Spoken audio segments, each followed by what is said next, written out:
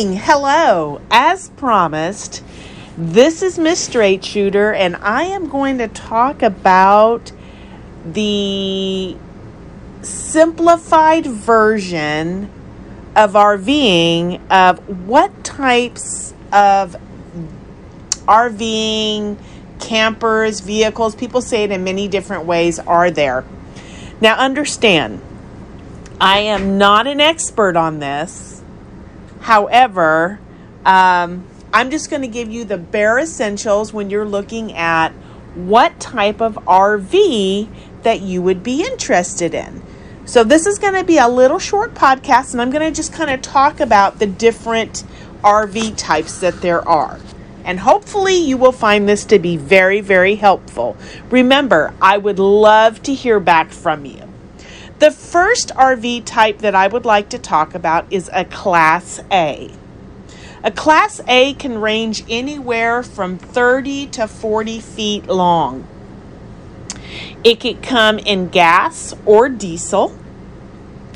A Class A vehicle has the big windows in the front on each passenger side. It gives you a different view than if you were to have the smaller windows. The Class A vehicle is designed more so as if you were taking your home with you, because it entails a kitchen, a bathroom, a dinette area, and even a living room area. So, and also a standard refrigerator. Ladies, you know how we like our refrigerators. And also the capability also of being able to have a stove and an oven. So this is what you call the Class A vehicle. The next one that I would like to talk about is the Class C vehicle. The Class C vehicle also comes in gas or diesel, and it has a cab. A Class C vehicle is more easier to get around because you're not pulling a 30 to 40 feet length of an RV. So with this Class C, it is one component as well. And it can have a stove and a kitchen and a place to sit down in. A lot of people find that to be very relaxing and comfortable. Now we're going to go to the Class B. The Class B campers come in the range of 20 to 25 feet. Class B is pooled. So that you would have, the Class B is not pooled. Please forgive me. The Class B is a camper as well. And it comes in 20 to 25 feet. And again, it has a lot of wonderful components in that as well. The next thing that I would like to talk about is when we call the towable vehicles, which are, like, for instance, your fifth wheel. Your fifth wheels are campers that are pulled by maybe a large vehicle. So maybe like a Huey truck or something of that sort. Because it is large enough to where when it sits out, it is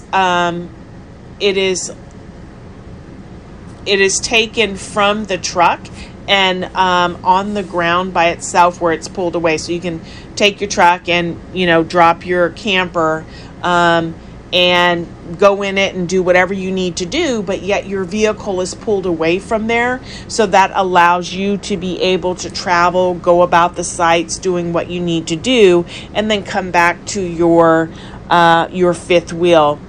On the fifth wheels, here is another one, which is a toy hauler. And this is where you can have a fifth wheel and where you were pulling or having in your toy hauler, it could be dirt bikes, motorcycles, and much, much more.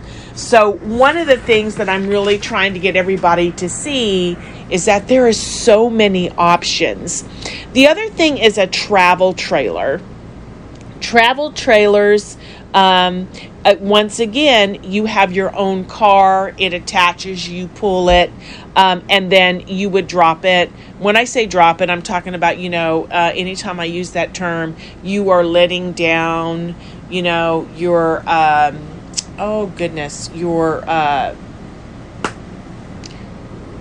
it's your stands on the bottom to hold them clear, and I cannot think of the name right now. I am so sorry. But that helps to keep it in place so that, it doesn't roll away. Also, you have your teardrop traveler as well. And the reason why it's called a teardrop is because it reminds people of a teardrop. And that's more toward people who are weekend travelers. And then the last and not least, you have your pop-up campers, which is used for people who may not want to sleep outside on the ground, but they are up off the ground. And it also turns into a tent as well. And it's lightweight. So you can, again, pull that with a vehicle. I would encourage you, if you are looking or maybe just wanting to do a little insight as far as finding out what type of campers are out there, what kind of RVs, what are you specifically looking for yours? Because these RVs and even fifth wheels, they are meant toward, like, are you having a large group with you as far as family? Is it just you and your spouse? What is it that you like yourself? Even with a Class A vehicle, a Class A RV, even with a Class A RV, when you're pulling it, you still can pull a vehicle with you, and it has to be a towable vehicle.